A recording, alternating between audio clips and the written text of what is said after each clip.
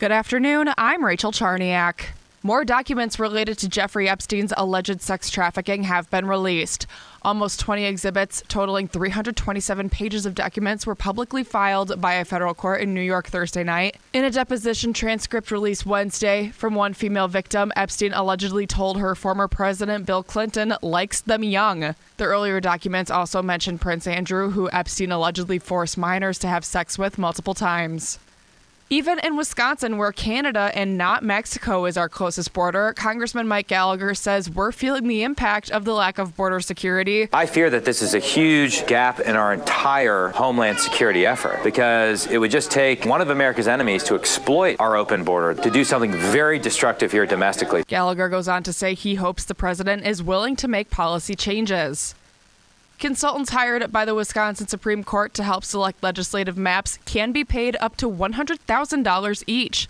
Dr. Bernard Groffman at University of California, Irvine, and Dr. Jonathan Servas at Carnegie Mellon University will each be paid $450 an hour. The $100,000 includes expenses for travel, meals, and more.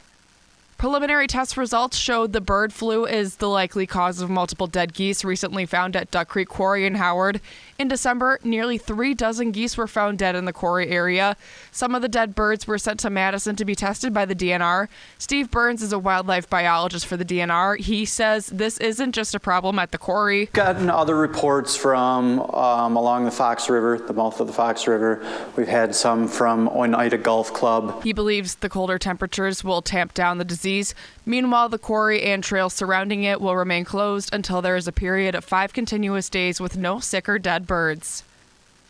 What do you get when you mix high-pressured water, some compression air, and a bit of cold temperatures? Conditions that are just right to make snow. It may be the artificial kind, but Winter Park in Kewaunee County is using a system of 4 snow guns at the park to make up for lost time. And then we're hoping to go into Friday morning with this round of snowmaking, but then it warms up again, so we're just going to keep watching the temperatures and make snow. Every time we can, we'll be making more. That's Kewaunee County Promotions and Recreation Director Dave Myers. Getting the 5-lane tubing run ready is the priority. Snowmaking will continue as long as the weather cooperates. Now here's your Fox 11 weather update. We'll see cloudy skies today, snow showers tomorrow. This afternoon, mostly cloudy, high 34.